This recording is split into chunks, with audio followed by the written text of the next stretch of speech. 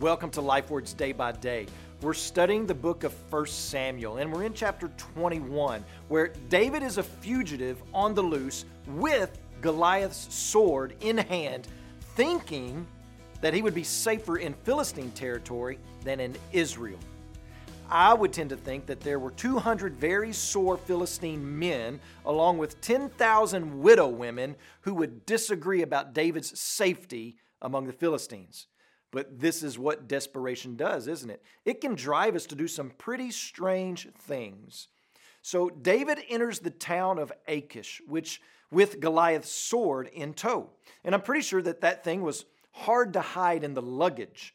And as soon as he enters, the people recognize who he is, particularly the servants of Achish, who is the ruler in Gath, which is Goliath's hometown.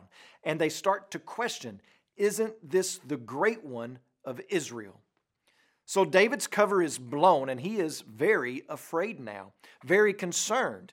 And he decides that the best course of action, again, is deception. He pretends to be a lunatic, a madman, someone who has gone crazy. And he begins to drool all over himself with drool running down his beard, which was a mark of shame, by the way.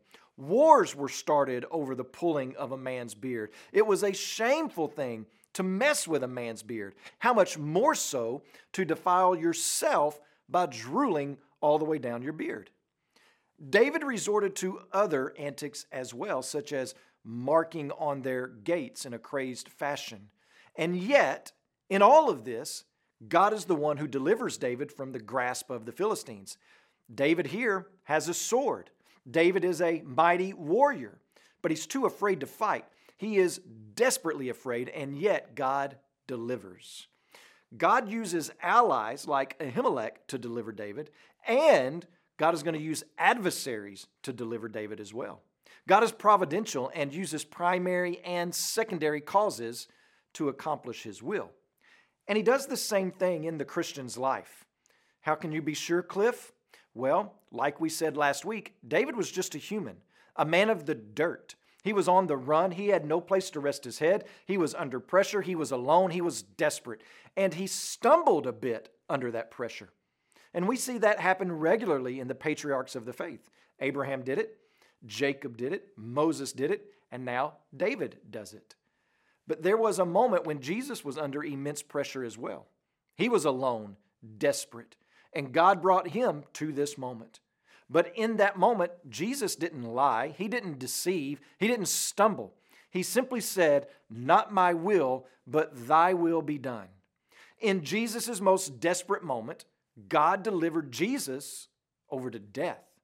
God handed Jesus over to suffer the wages of sin that he did not commit. God handed Jesus over to death and then delivered his chosen one from the grave and death so that God could deliver his people from hell and give life and joy and peace in the resurrected Jesus, even as we walk down desperate roads. God will not abandon his chosen ones. God will provide for his chosen ones all that they need during their times of desperation.